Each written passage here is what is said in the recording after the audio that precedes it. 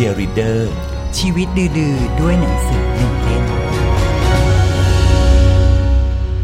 สวัสดีค่ะกลับมาอยู่กับเชียร์ลีดเดอร์นะคะชีวิตดื้อๆด้วยหนังสือหนึ่งเล่มนะคะทาง Facebook YouTube นะคะเธอเที่ยวไทยแอนด์เฟรนด์นะคะแล้วก็ติดตามได้ทางพอดแคสต์ Spotify Apple Music แล้วก็ SoundCloud ด้วยวันนี้นะคะมีแขกรับเชิญอีกหนึ่งคนมานั่งคุยกับเรากับหนังสืออีกหนึ่งเล่มที่เขาบอกว่าสามารถเอาไปใช้ในชีวิตจริงและช่วยให้อยู่กับผู้คนบนโลกทุกวันนี้ได้ง่ายขึ้นนะคะนั่งอยู่ด้วยกันตรงนี้แล้วน้องเอสเธอร์ค่ะสวัสดีค่ะสวัสดีเอสเธอร์ที่สละเวลามานั่งคุยกันนะคะปกติเป็นคนช่างอ่านหนังสืออยู่แล้วไหมชอบอ่านหนังสือไหมชอบค่ะคือจริงๆแล้วชอบตั้งแต่ตอนเด็กๆที่แบบว่าช่วงยุคนิยายแจ่มใสก็คือแบบติดมากคือเรียนก็จะครูก็สอนอยู่แต่เราก็แอบอ่านใต้โต๊ะอะไรเงี้ยคือแบบติดจัดสุดๆอะไรเงี้ยซึ่งก็ได้มาเป็นนางเอกนิยายแจ่มใสด้วยอ๋อใช่ค่ะตอนนั้นอันนั้นเป็นหนังสือเล่มที่เริ่มอ่านแรกๆอ่านแรกๆเลยคืออ่านนิยายรักค่ะเรารู้สึกว่าแบบเฮ้ยมันสนุกมากกว่าแบบการดูทีวีซะอีกแล้วเราอ่านแบบเวลาผ่านไปไวมากอะไรเงี้ยค่ะแล้วหลังจากนั้นนะคะหลังจากนิยายแจ่มใสสนุกสนานที่แอบอ่านใต้โต๊ะแล้วเริ่มเลือกหนังสือเล่มอื่นๆอ่านอีกไหมคือพอหลังจากนิยายแจ่มใสเนี่ยหนูก็จะหายไปอยู่ช่วงนึงเพราะว่าช่วงนั้นก็คือเริ่มทำงานหนักมันก็จะไม่ค่อยได้มีเวลาจนเมื่อยุคโควิดค่ะก็คือว่างมากๆว่างจนแบบบางทีเรารู้สึกเราฟุ้งซ่านอะแล้วด้วยความที่มันอยู่บ้านตลอดงานก็ไม่ได้ทำไม่สามารถออกไปไหนได้เราก็เลยหันมาแบบกลับมาอ่านหนังสือดีกว่าอยู่ดีพอหยิบหนังสือมาอ่านก็กลายเป็นยาวมาจนถึงปัจจุบันเนี้ยค่ะกลายเป็นแบบว่าเวลาเราไปกองถ่ายแล้วก็ติดไปด้วยเรารู้สึกว่ามันฆ่าเวลาได้ดีแล้วทำให้เราเหมือนแบบโฟกัสแบบมีสมาธิมากขึ้นไม่งั้นใจเราจะแบบลุกลี้ลุกลนแบบมันอยู่สุขไม่ค่อยได้อย่างเงี้ยค่ะแปลว่ากลับมาอ่านเยอะๆช่วงโควิดนะใช่ค่ะแนวสไตล์หนังสือที่อ่านอะไรบ้างอะคะโอ้ชอบมากค่ะนิยายรักชอบเป็นแบบเบอร์ต้นๆเลยรู้สึกอ่านแล้วแบบแฮปปี้มีความสุขนิยายรักแล้วก็ถ้าลองลงมาหน่อยก็จะแบบนิยายแบบแนวแบบสืบสวนสอบสวนแล้วก็ที่ชอบอ่านอีกอันนึงก็จะเป็นเหมือนแบบว่าช่วยในเรื่องการดำเนินชีวิตความคิดอะไรอย่างเงี้ยค่ะหนังสือพัฒนาตัวเองประมาณนั้นซึ่งหนึ่งในนั้นก็คือเล่มที่หยิบมาวันนี้ใช่แล้วค่ะเล่มนี้ค่ะ Loving People Who Are Hard to Love ค่ะของ Joyce Meyer ซึ่งจริงๆเอสเธอร์อ่านของนักเขียนคนนี้ใช่มีอ่านของนักเขียนเล่มนี้ประมาณเล่มอื่นๆมีอ่านมาบ้างค่ะแต่ที่ช่วงนี้คืออ่านเล่มนี้อยู่ก็เลยรู้สึกว่าอยากมาแนะนำให้แบบทุกคนได้เห็นอะไรเงี้ยมาแชร์กันอะไรเงี้ยค่ะฟังจากชื่อเข้าใจคอนเซ็ปต์คร่าวๆบางๆ แต่ก็แบบมันพูดถึงอะไรคะเอาจริงๆในเล่มนี้คือจริงๆมันเล่าเรื่องความรักนี่แหละค่ะในการใช้ชีวิตในยุคปัจจุบันคือในข้อพระคำมันจะมีพูดว่าให้เรารักคนอื่นเหมือนรักตัวเองคือพูดไปก็เหมือนจะทำง่ายแต่พอถ้าให้ทำจริงๆอ่ะมันยากด้วยความที่เราเจอคนแบบคนเยอะแยะมากมายรวมถึงตัวเราด้วยที่เราอาจจะไม่น่ารักคนอื่นก็ต้องมารักเราเป็นการเหมือนแบบอยู่ร่วมกันในสังคมปัจจุบันที่เจอคนนิสัยหลากหลายแล้วทำยังไงจะให้อยู่ร่วมกันอย่างสงบสุขเขาก็จะแชร์วิธีในการแบบดำเนินชีวิตอะไรเงี้ยค่ะว่าแบบมีอะไรบ้างนู่นนี่นั่นนะคะซึ่งเป็นการมีส่วนของการที่ยกเอาข้อพระคัมภีร์ขึ้นมาใช่ค่ะเล่าด้วยแต่ไม่ได้เป็นหนังสือเกี่ยวกับใช่ไม่ได้เป็นหนังสือเกี่ยวกับเหมือนศาสนาอะไรเงี้ยคือถึงคนที่เป็นศาสนาใดๆอื่นๆที่ไม่ได้รู้เรื่องเกี่ยวกับแบบศาสนาคริสต์ก็สามารถอ่านได้คือเขาเขียนได้แบบว่าเป็นคำศัพท์ที่ง่ายอ่านแล้วก็เข้าใจง่ายค่ะตอนแรกที่อ่านชื่อเรื่องแล้วก็ถามเอสเธอร์ไปว่า People Who Are Hard to Love เนี่ยมันเขาหมายถึงอะไรเหรออะไรเงี้ยเวลาอ่านชื่อหนังสือแล้วก็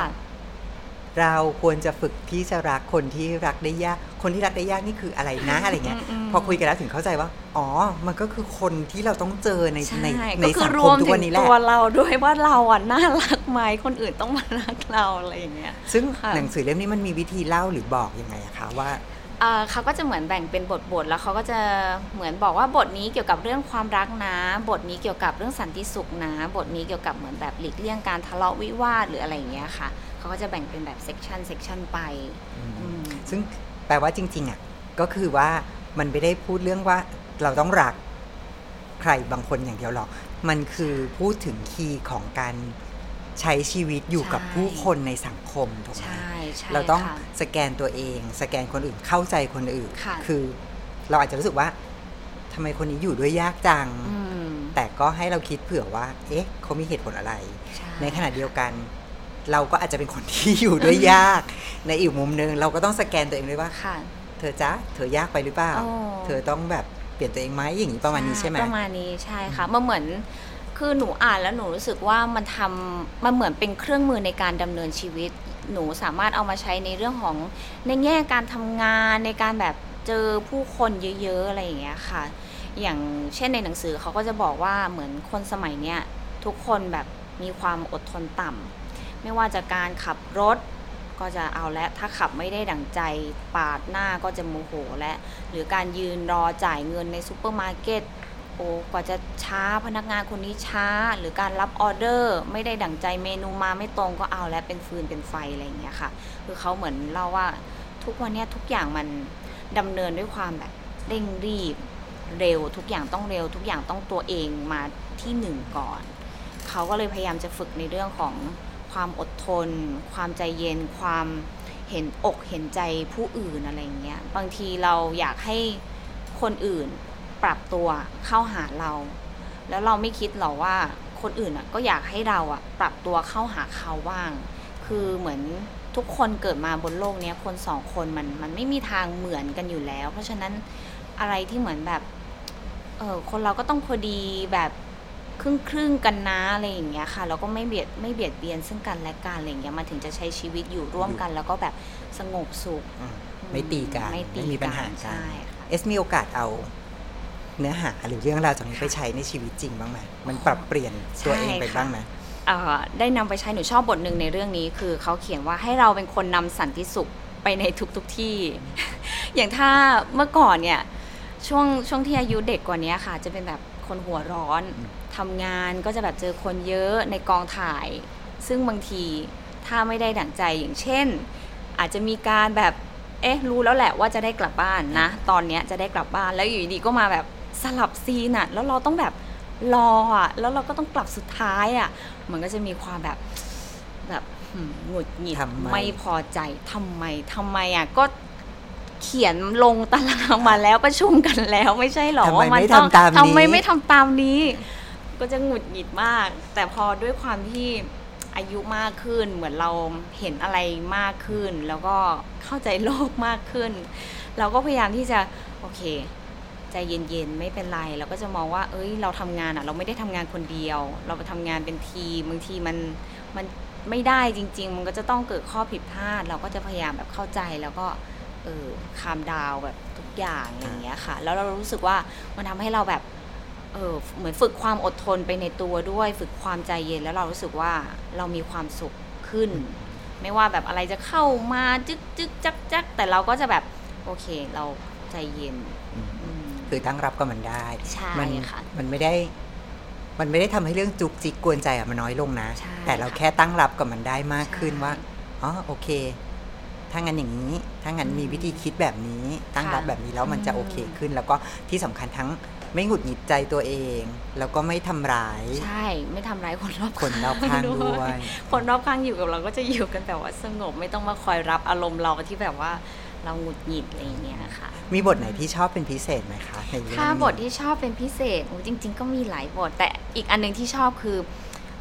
เขาจะเขียนว่าหลีกเลี่ยงการทะเลาะวิวาทคือบางทีอย่างที่บอกว่าคนทุกวันนี้เราทำงานร่วมกันมันมีอยู่แล้วแหละปัญหาแต่ว่าทำยังไงที่เราจะคุยกันด้วยความสงบไม่ใช้อารมณ์ในการตัดสินคือถ้าทั้งคู่มีอารมณ์มาคุยกันมันหาทางออกไม่ได้หรอกไม่ดีมันก็จะมีแต่ปะทุเรื่องแบบจากเรื่องเล็กๆเป็นเรื่องใหญ่ก็ทำยังไงที่จะให้เราทั้งคู่ใจเย็นแล้วค่อยมานั่งคุยกันดีกว่า อะไรอย่างเงี้ยค่ะคือรู้สึกว่ามันตรงกับชีวิตมันตรงกับชีวิตหนูที่แบบว่าต้องทำงานร่วมกับหลายๆคนร่วมกับคนเยอะๆแล้วบางทีแบบการทำงานสไตล์แต่ละคนมันก็ไม่เหมือนกันจะให้เขามาทำงานสไตล์เรามันก็ไม่ได้มันก็ต้องครึ่งกันใช่ครึ่งกันเหมือนเห็นอกเห็นใจกันอะไรอย่างเงี้ยค่ะน่าจะเป็นหนังสือที่ดีที่น่าจะเหมาะกับคนยุคนี้เหมือนกันใช่ค่ะเรียกว่าเหมือนได้มาอ่านในเวลาที่พอเหมาะพอดีค่ะเมื่อกี้เอสเล่าถึงว่ามีหลายอันที่ได้มีโอกาสเอาไปใช้ในชีวิตจริงในการทำงานของตัวเองมีบทไหนไหมคะที่รู้สึกว่าแบบยากจังอันนี้ทำไม่ได้อะไรเงี้ยหนูตอบว่ายากทุกบทค่ะโอเคเพราะจริงๆมันตั้งแต่เริ่มต้นใช่ป่ะที่เขาบอกว่าประโยคนั้นน่ะฟังดูง่ายแต่ทำจริงคือยากก็ที่เราพูดกันบอกว่าใจเย็นๆใจเย็นๆเนี่ยเหมือนพูดง่ายๆนะให้ใจเย็นๆแต่พอถ้าเราไปเจอสถานการณ์จริงๆอ่ะสิ่งแรกที่เราคิดถึงอ่ะเราจะไม่ได้คิดถึงคำว่าใจเย็นเราจะคิดถึงแต่ว่าทำไมถึงเป็นอย่างนี้แล้วเราก็จะแบบเอาแต่ปัญหาที่เกิดขึ้นมาก่อนแล้วเราค่อยมาตกตะกอนทีหลังว่าเราอ่ะต้องใจเย็นๆนะหรือคนข้างๆก็ต้องสะกิดว่าใจเย็นๆใจเย็นๆแล้วก็ถึงแบบถึงชุบคิดได้อะไรอย่างเงี้ยถึงบอกว่าด้วยความที่แบบเป็นมนุษย์ตัวเราอ่ะมันเขาเรียกว่าอะไรปฏิกิริยาโต้ตอบมันเคยชินมีปัญหาอะไรก็ตอบโต้ไปก่อนอะไรอย่างเงี้ยค่ะก็อย่างที่บอกต้องค่อยๆทำค่อยๆฝึกให้เป็นแบบนิสัยอะไรอย่างเงี้ยเหมือนเราต้องค่อยๆปรับธรรมชาติของตัวเราเองคือโอเคแหละหนังสือมันบอกว่าแบบมีวิธีการอย่างนี้ควรจะอย่างนั้นอย่างนี้แต่ถึงที่สุดเราก็ต้องค่อยๆลองฝึกด้วยตัวเองมันอาจจะไม่ได้ทำได้เลยในทีเดียวในครั้งเดียวแต่ก็ไม่ได้หมายความว่าทำไม่ได้ก็ต้องค่อยๆไปนี่ว่าก็ต้องมีแหละเนาะแบบบางทีเราก็ยังหลุดอยู่ต่อให้ทุกวันนี้ก็เราก็ต้องมีหลุดบ้างเนาะนี่ก็เป็นแบบมันก็มีจังหวะหลุดที่เราจะรู้สึกว่าอุ๊ยไม่น่าพูดอย่างนั้นไปเลยไม่น่าทำอย่างนั้นเลยอะไรเงี้ยเขาจะโอเคไหมนะแต่พอมันไปแล้วมันก็แก้อะไรไม่ได้แต่ก็อย่างน้อยที่สุดเราก็รู้สึกว่าโอเคฉันต้องฝึกเพิ่มแหละยังทำไม่ได้ก็เดี๋ยวจะทำให้ดีขึ้นอะไรอย่างเงี้ยใช่ค่ะสำหรับเล่มนี้เมื่อกี้เราพูดถึงว่าน่าจะเหมาะกับคนยุคนี้มากๆถ้าเป็นเอสเองคิดว่าอยากจะแนะนำหนังสือเล่มนี้คิดว่าน่าจะเหมาะกับใครคะถ้าให้แนะนำนะคะเหมาะกับตัวเองได้ไหมคะเพราะได้ใช้จริงมากซึ่งเดี๋ยวนะตอนแรกอยากรู้ว่าทำไมถึงเลือกหยิบเล่มนี้มาอ่านตั้งแต่ตอนแรกคือจะบอกว่าเล่มนี้หนูไม่ได้เป็นคนซื้อเองคือคุณแม่เป็นคนซื้อมาให้คุณแม่ไม่ได้ซื้อเล่มนี้เล่มเดียวด้วยแต่คุณแม่จะมีประมาณล็อตนี้จะมี 3-4 เล่มซื้อมาแต่เราอ่านปกแล้วเรารู้สึกว่ามันเตะตาตั้งแต่ชื่อหัวหนังสือแล้วเราก็เลยแบบว่าหยิบมาอ่านดีกว่าอะไรอย่างเงี้ยค่ะแล้วมันก็แบบมันเข้าอะไรกับตัวเองแล้วก็สถานการณ์แบบณปัจจุบันที่เราแบบจะต้องพบอะไรอย่างเงี้ยค่ะในช่วงจังหวะชีวิตเนี้ยล่ะแปลว่าฉันเดาว่าแม่ต้องเห็นอะไรในตัวลูกสาวแน่ๆว่าเล่มนี้เหมาะกับลูกสาวแน่ๆและเอเธอร์ก็ยอมรับเองว่าเหมาะกับตัวเองซึ่งดิฉันก็คิดว่าเหมาะกับตัวเองเช่นกันอย่างที่บอกแหละมันทุกคนแหละเราอยู่ในโลกที่ต้องเจอกับผู้คนมากมายและโดยธรรมชาติอยู่แล้วไม่มีใครได้ดั่งใจเราหรอกค่ะมันต้องมีคนที่เราแบบทำไมคนที่เรารู้สึกว่าทำไมถึงอย่างนั้นนะคนที่เรารู้สึกว่าแบบไม่เจอไม่ได้หรออะไรเงี้ยแต่ถ้าเราหลีกเลี่ยงไม่ได้ซึ่งส่วนใหญ่มักจะหลีกเลี่ยงไม่ได้เราก็ต้องหาวิธีที่จะอยู่ร่วมกันได้นะคะซึ่งหนังสือเล่มนี้นะคะ Loving People Who Are Hard to Love นะคะของ Joyce Meyer อาจจะเป็นคำตอบหนึ่งหรือเป็นวิธีการหนึ่งที่คุณจะค้นพบว่าหาวิธีที่จะอยู่กับคนที่ไม่น่ารักหรือเราเองที่เป็นคนไม่น่ารักทำยังไงให้มันดีขึ้นและน่ารักขึ้นนะคะอันนี้คือหนังสือที่เอสเธอร์หยิบมาฝากกันวันนี้ถ้างั้นขอบคุณเอสเธอร์ที่หยิบหนังสือเล่มนี้มาฝากกันนะคะน่าจะเป็นประโยชน์กับหลายๆคนส่งท้ายตอนนี้มีผลงานอะไรให้ติดตามกันอยู่ได้บ้างทางไหนบ้างคะ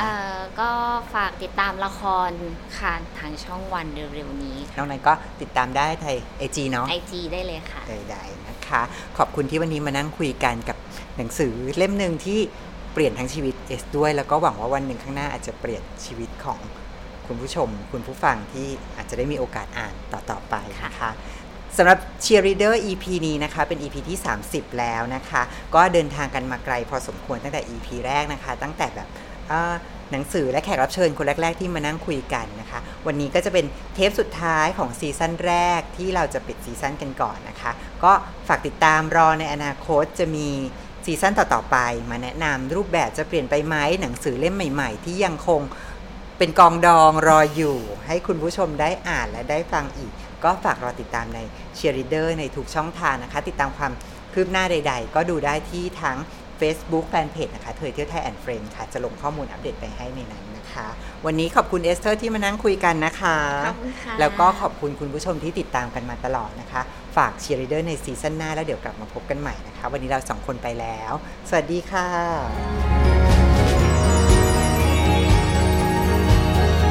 Cheerleader ชีวิตดื้อๆด้วยหนังสือ1 เล่ม